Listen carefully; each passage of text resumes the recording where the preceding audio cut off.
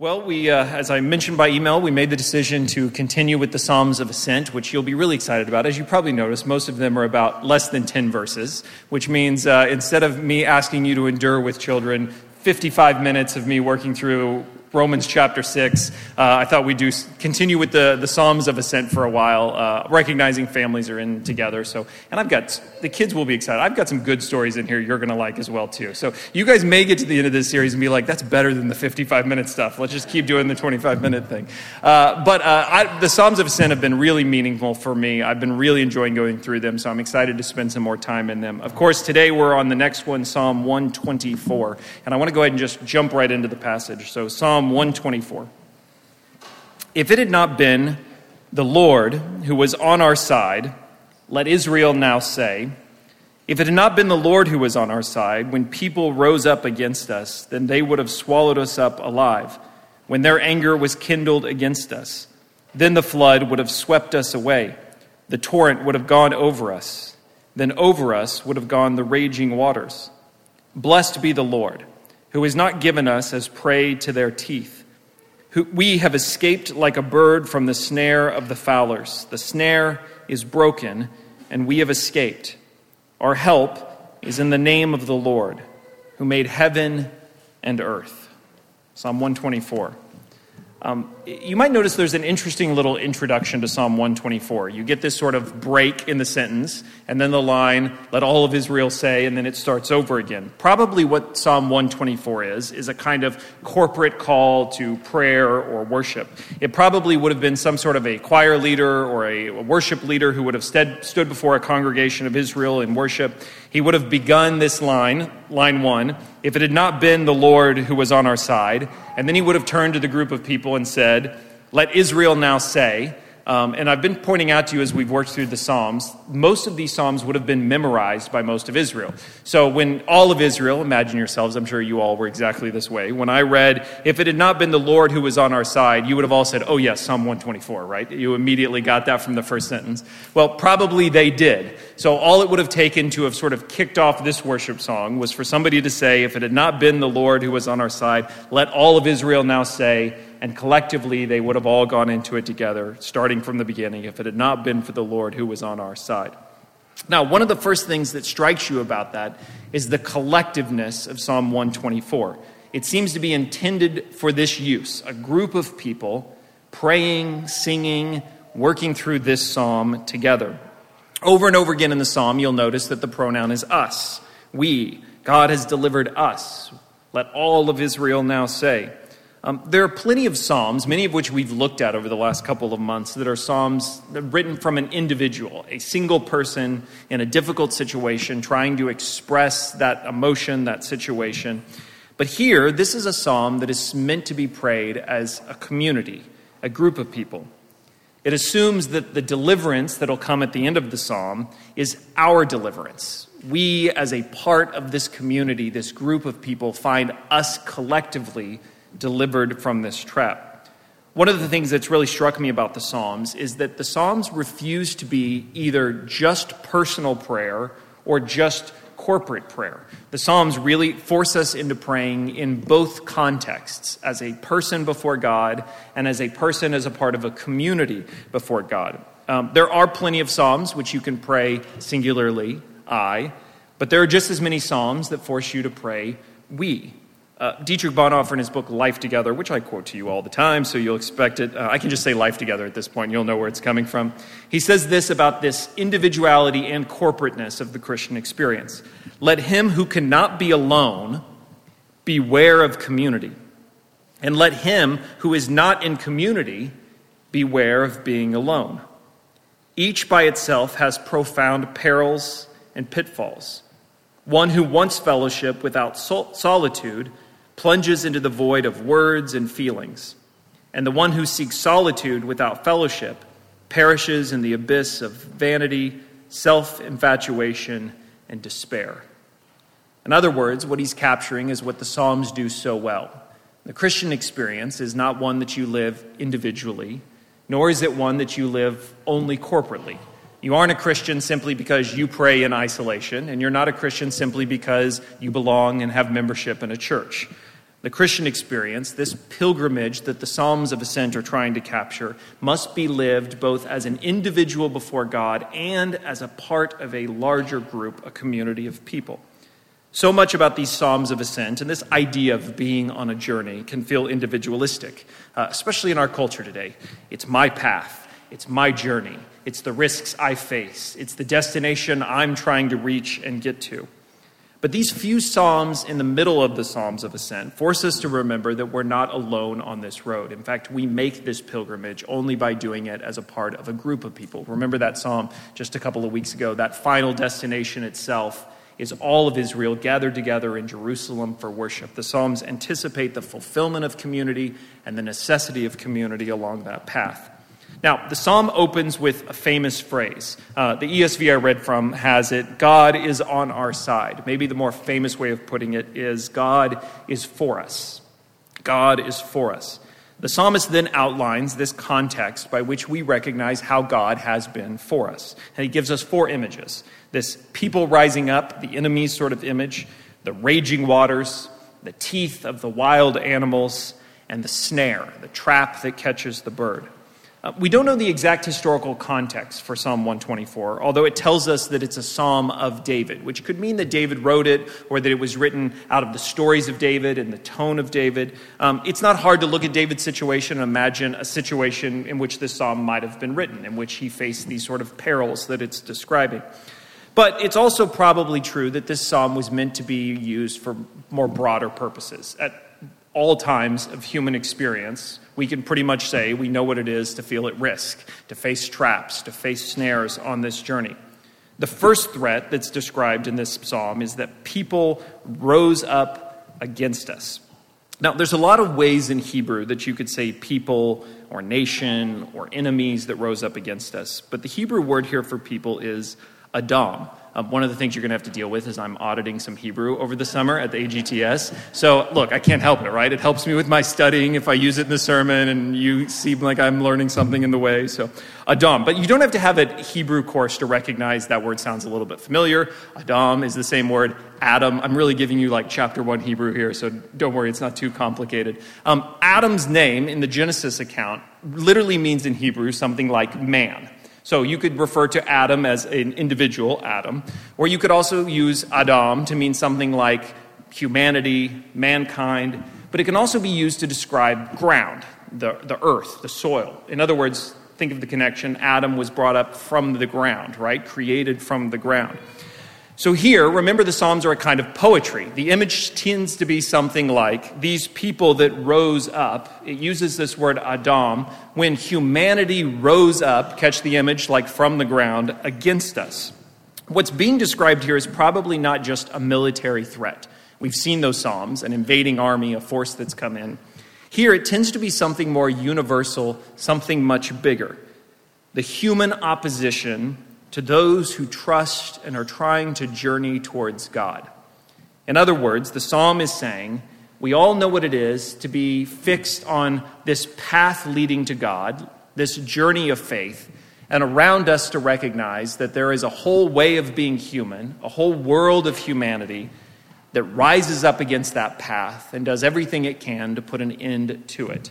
Often that humanness is something we experience within ourselves. Often it's the abstraction of culture around us that ridicules or tempts us away from the path of faith.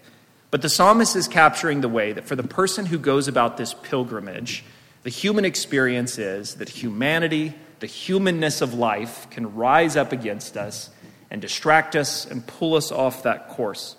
Psalm 146 that comes later does the same comparison with this human Adamness. It says, "Put not your trust in princes, in a son of man in whom there is no salvation. When his breath departs, he returns to the earth," see this ground connection, "and on that very day his plans perish." In other words, Psalm 146 is saying, you will be tempted to put your hope and your confidence and your trust in the humanness around you, the princes, the people who come to power, who offer you salvation and hope. But don't put your trust, your faith, your confidence in the human experience, the humanness around you, the human solutions.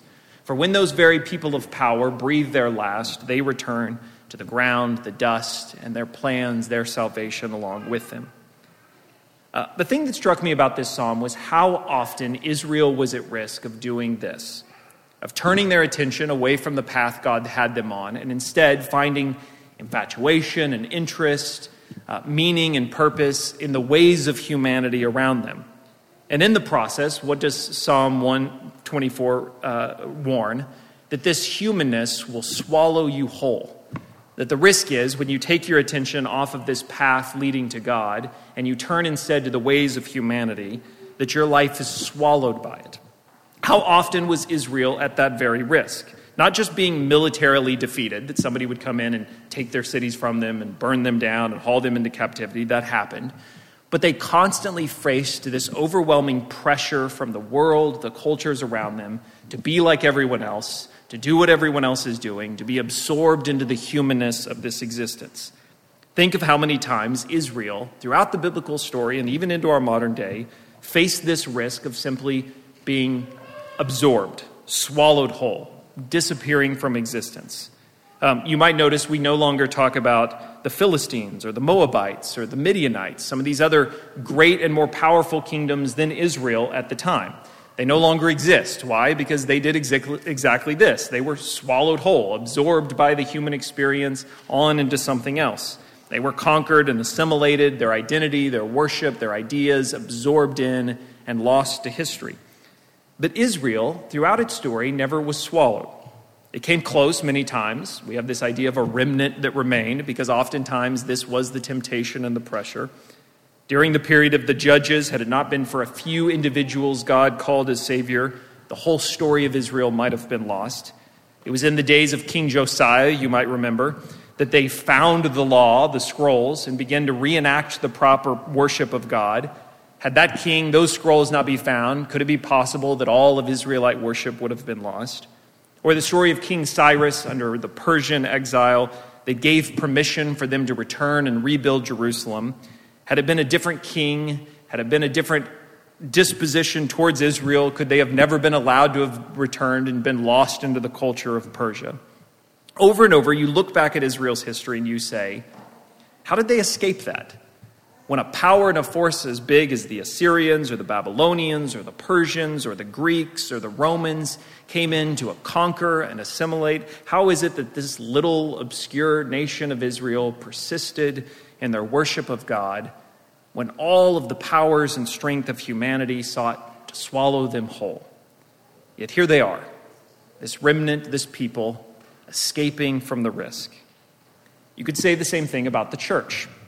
How many times in church history have the powers, the humanness at be, sought to destroy it, to torture faith out of them, to chase them out of the cities, to outlaw their worship, to mock them and banish them, and yet here we are in places all over the world with these little groups of people like us in the midst of crisis, coming together and continuing to worship and believe together. If it had not been for the Lord who was on our side, when humanity rose up against us, then they would have swallowed us up alive. Psalm 124. But the Lord was for us. The second image is the image of this torrent of floodwaters. If you go to Israel or have been to Israel, one of the things that you will often see in Israel is the way that they have these unique challenges with flash flooding, which might seem kind of strange to you because during parts of the year, parts of Israel receive very little rain. But oftentimes what will happen is high up in one of the mountains, one of the ranges, you'll get these sudden bursts of rain. And all of that rainwater will get channeled down through various ravines, often coming together into just a few of those ravines that lead down out of those hills. And it can happen that in a matter of moments, all of that rain that might be miles away suddenly builds into one ravine and becomes this flash flood torrent through that ravine. In fact, even today, it's not uncommon for people to get caught in one of these ravines hiking, or even motorists driving through one of the roads to find themselves stranded or in a flash flood rescue kind of situation, even though you think you're out in the middle of the desert. In fact, much of ancient civilization was trying to figure out when the water does come, how do we divert it so that we can use it for the next 3 months until it does again, because it can be such a surprise when it happens. That's what the psalmist is capturing here. That you could be about your business, strolling down through this wilderness, and all of a sudden find yourself rushed away by this torrent of water.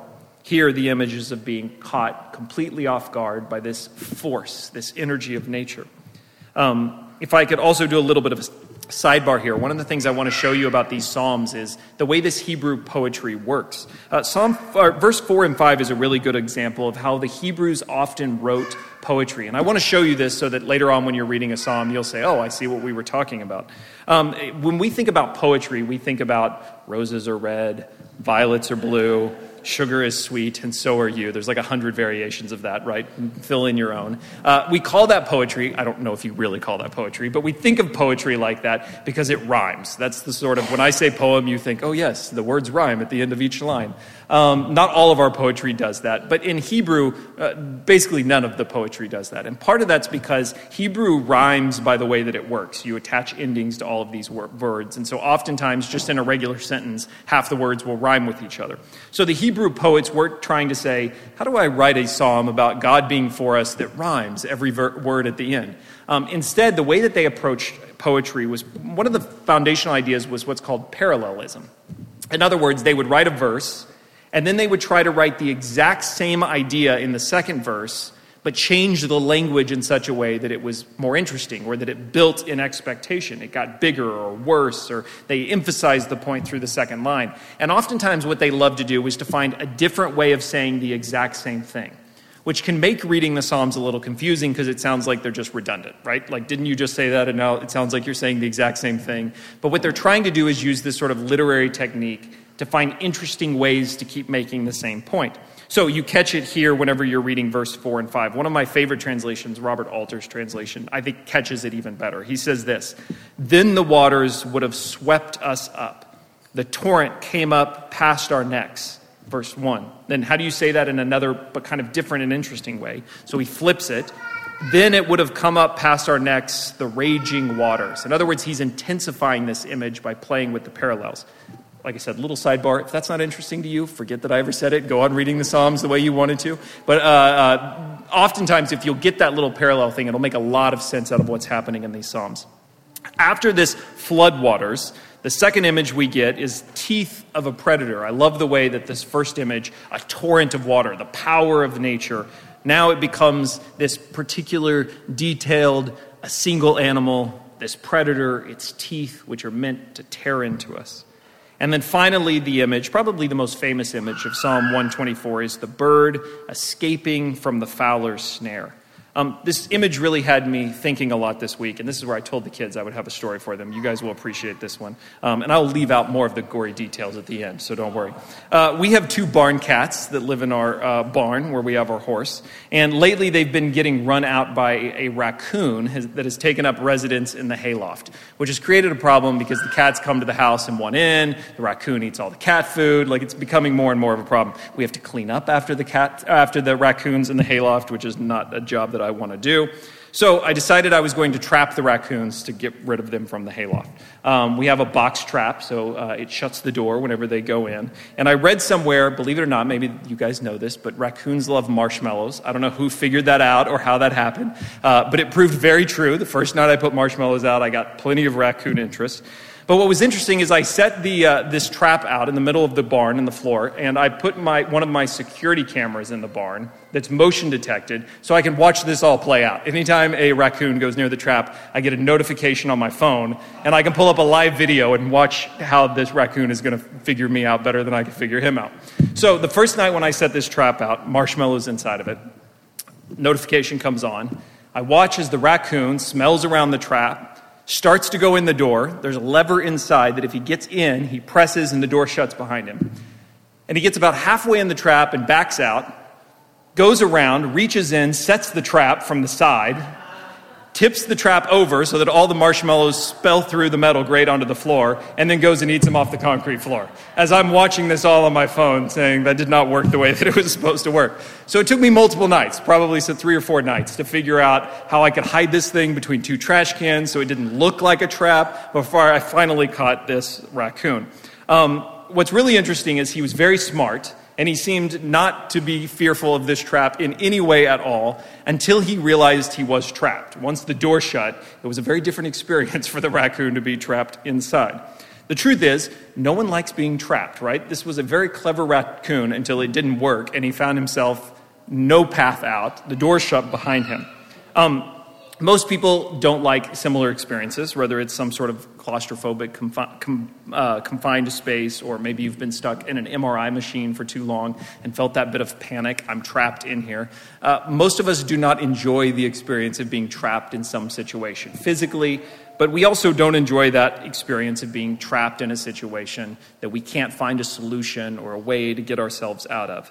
It could be a sickness for which you can't find an answer, some sort of financial loss that's now robbed you of control. It can be an unsolvable crisis, which none of us know exactly how to deal with, a painful relationship that doesn't seem to offer a way out.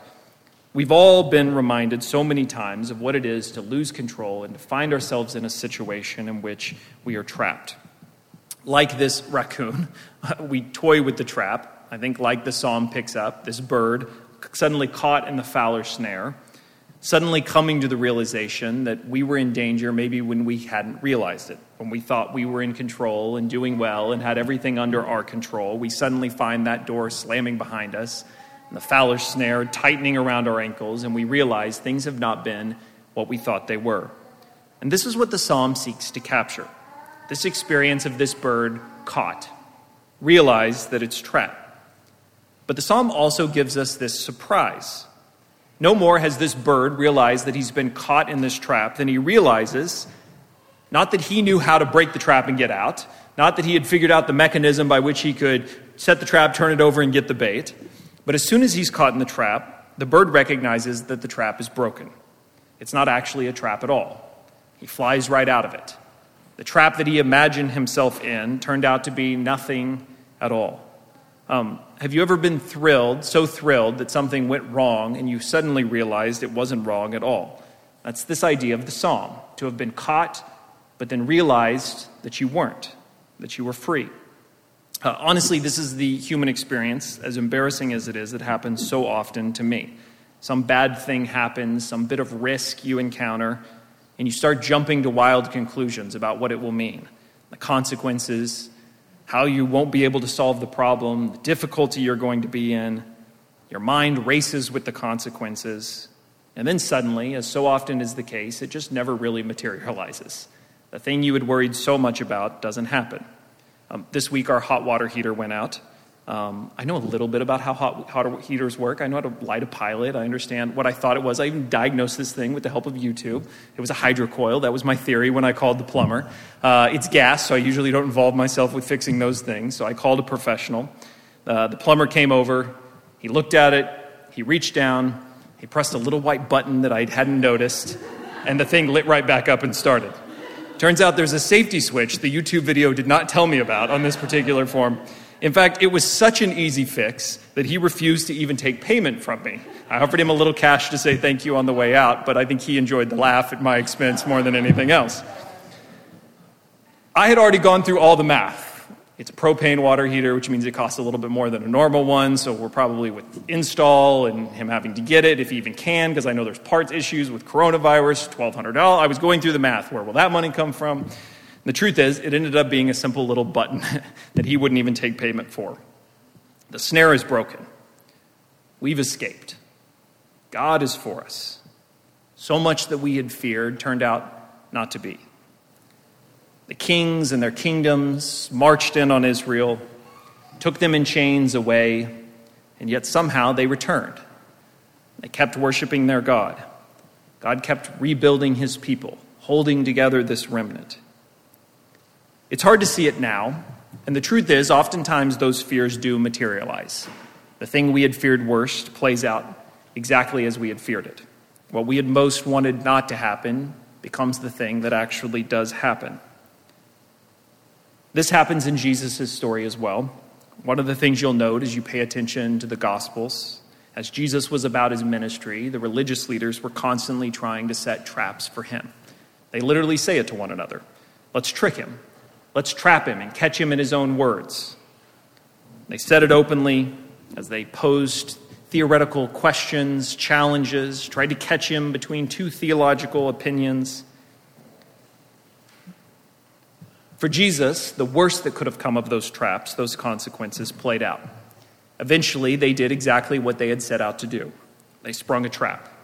With the help of Judas, who betrayed him, they arrested him just a few days after he had been welcomed in as Messiah to Jerusalem. They arrested him, they tried him in a mock trial, and they trapped him to a cross.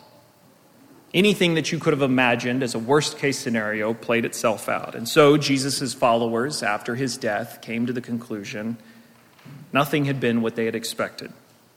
In fact, the resurrected Jesus encountered two of these disciples walking on the road to Emmaus. Their line to him, not recognizing him, was they had hoped that this was the Messiah. Apparently, they had now come to the conclusion it was all wrong. The worst-case scenario. Everything about life, what they had expected and planned, what they had given so much of their attention to, walking away from jobs, walking away from home to follow, it had all failed. The trap had shut. The door had closed behind Jesus. He was dead and in a tomb. What more was there to do?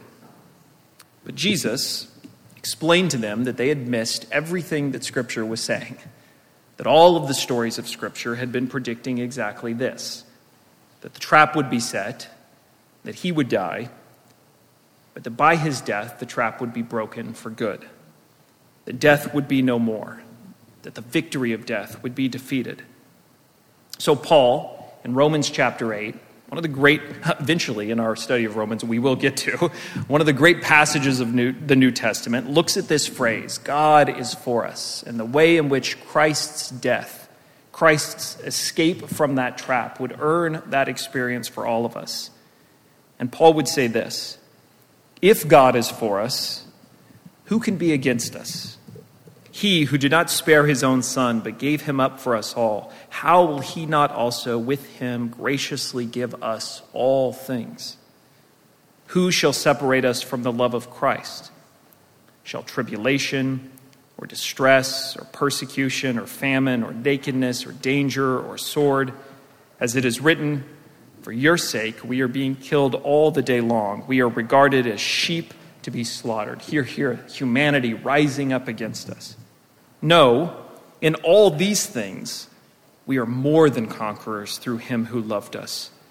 For I am sure that neither death, nor life, nor angels, nor rulers, nor things present, nor things to come, nor powers, nor height, nor depth, nor anything else in all creation will be able to separate us from the love of God in Christ Jesus our Lord.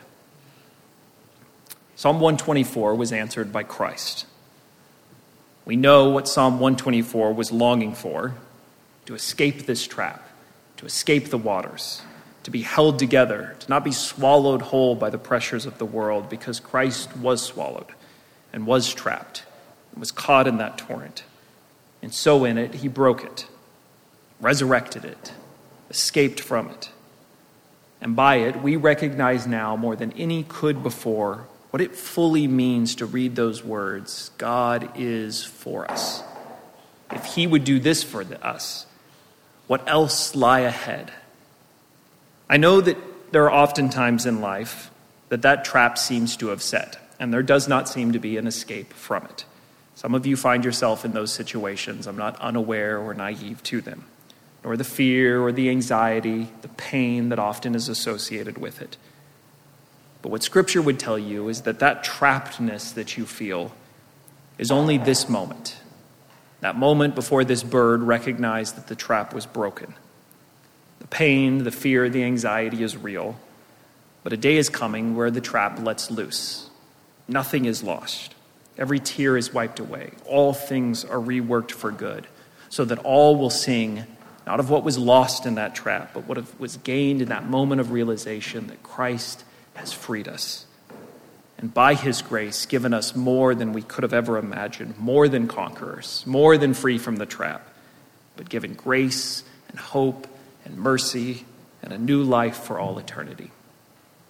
Let's close in prayer this morning and we'll worship. Heavenly Father, we come before you this morning knowing what it is to feel trapped, knowing what it is to feel the pressure and the fear and the anxiety of this world, to feel like the whole thing is going to just swallow us whole and we'll be gone, to feel like we finally, unexpectedly, are caught in a torrent, a flood up to our necks. We know what it is to lose control, to not have a way out, to not know how, to not know what to do. And so we're reminded by this psalm this morning to turn our attention to what you have done. That God, we are poor in spirit. We are hungry and thirsty, that we do mourn, that we don't bring a solution to this problem, but instead, in our own humility and need, we turn our eyes to you and we recognize that you have broken the trap, that you have made a way for our freedom where there was no way. That by your death and your resurrection, you have defeated that great trap of death itself and promised us a new life and a new hope. And as Paul reminded us by his words, how much more do you do for those that you would do this for, that you would die for? So we recognize, as painful and as difficult as this trapped experience can sometimes be, the failure of our own bodies, the failure of our finances, the failure of relationships, God, feeling alone and stuck and without a way forward, that God, these are only the experiences of this moment. There is eternity ahead in which every wrong will be righted, every pain will be made right, that nothing can be lost, but all things will be gained, every tear wiped away, that we will rejoice like this bird freed from the trap, to recognize and to embrace and to worship out of gratitude forever in all of the ways that you have freed us and redeemed us and given us grace. God, I pray that by your Spirit we might live into that truth today. That even as we experience these traps, you would give us eyes of faith to see that more lies ahead. That this is not the final conclusion of our life or this world or this moment or their situation. That though we ourselves would give our lives, we only gain them through you. To die, as Paul would say, is to gain even more of you. So we live by faith. We live by this hope. We worship you this morning as this psalm calls us to do, the creator of heaven and earth, and we turn his attention to freeing us from often the traps we put ourselves in, to give us grace and mercy undeserved. We worship you for it this morning. It's in your name we pray. Amen.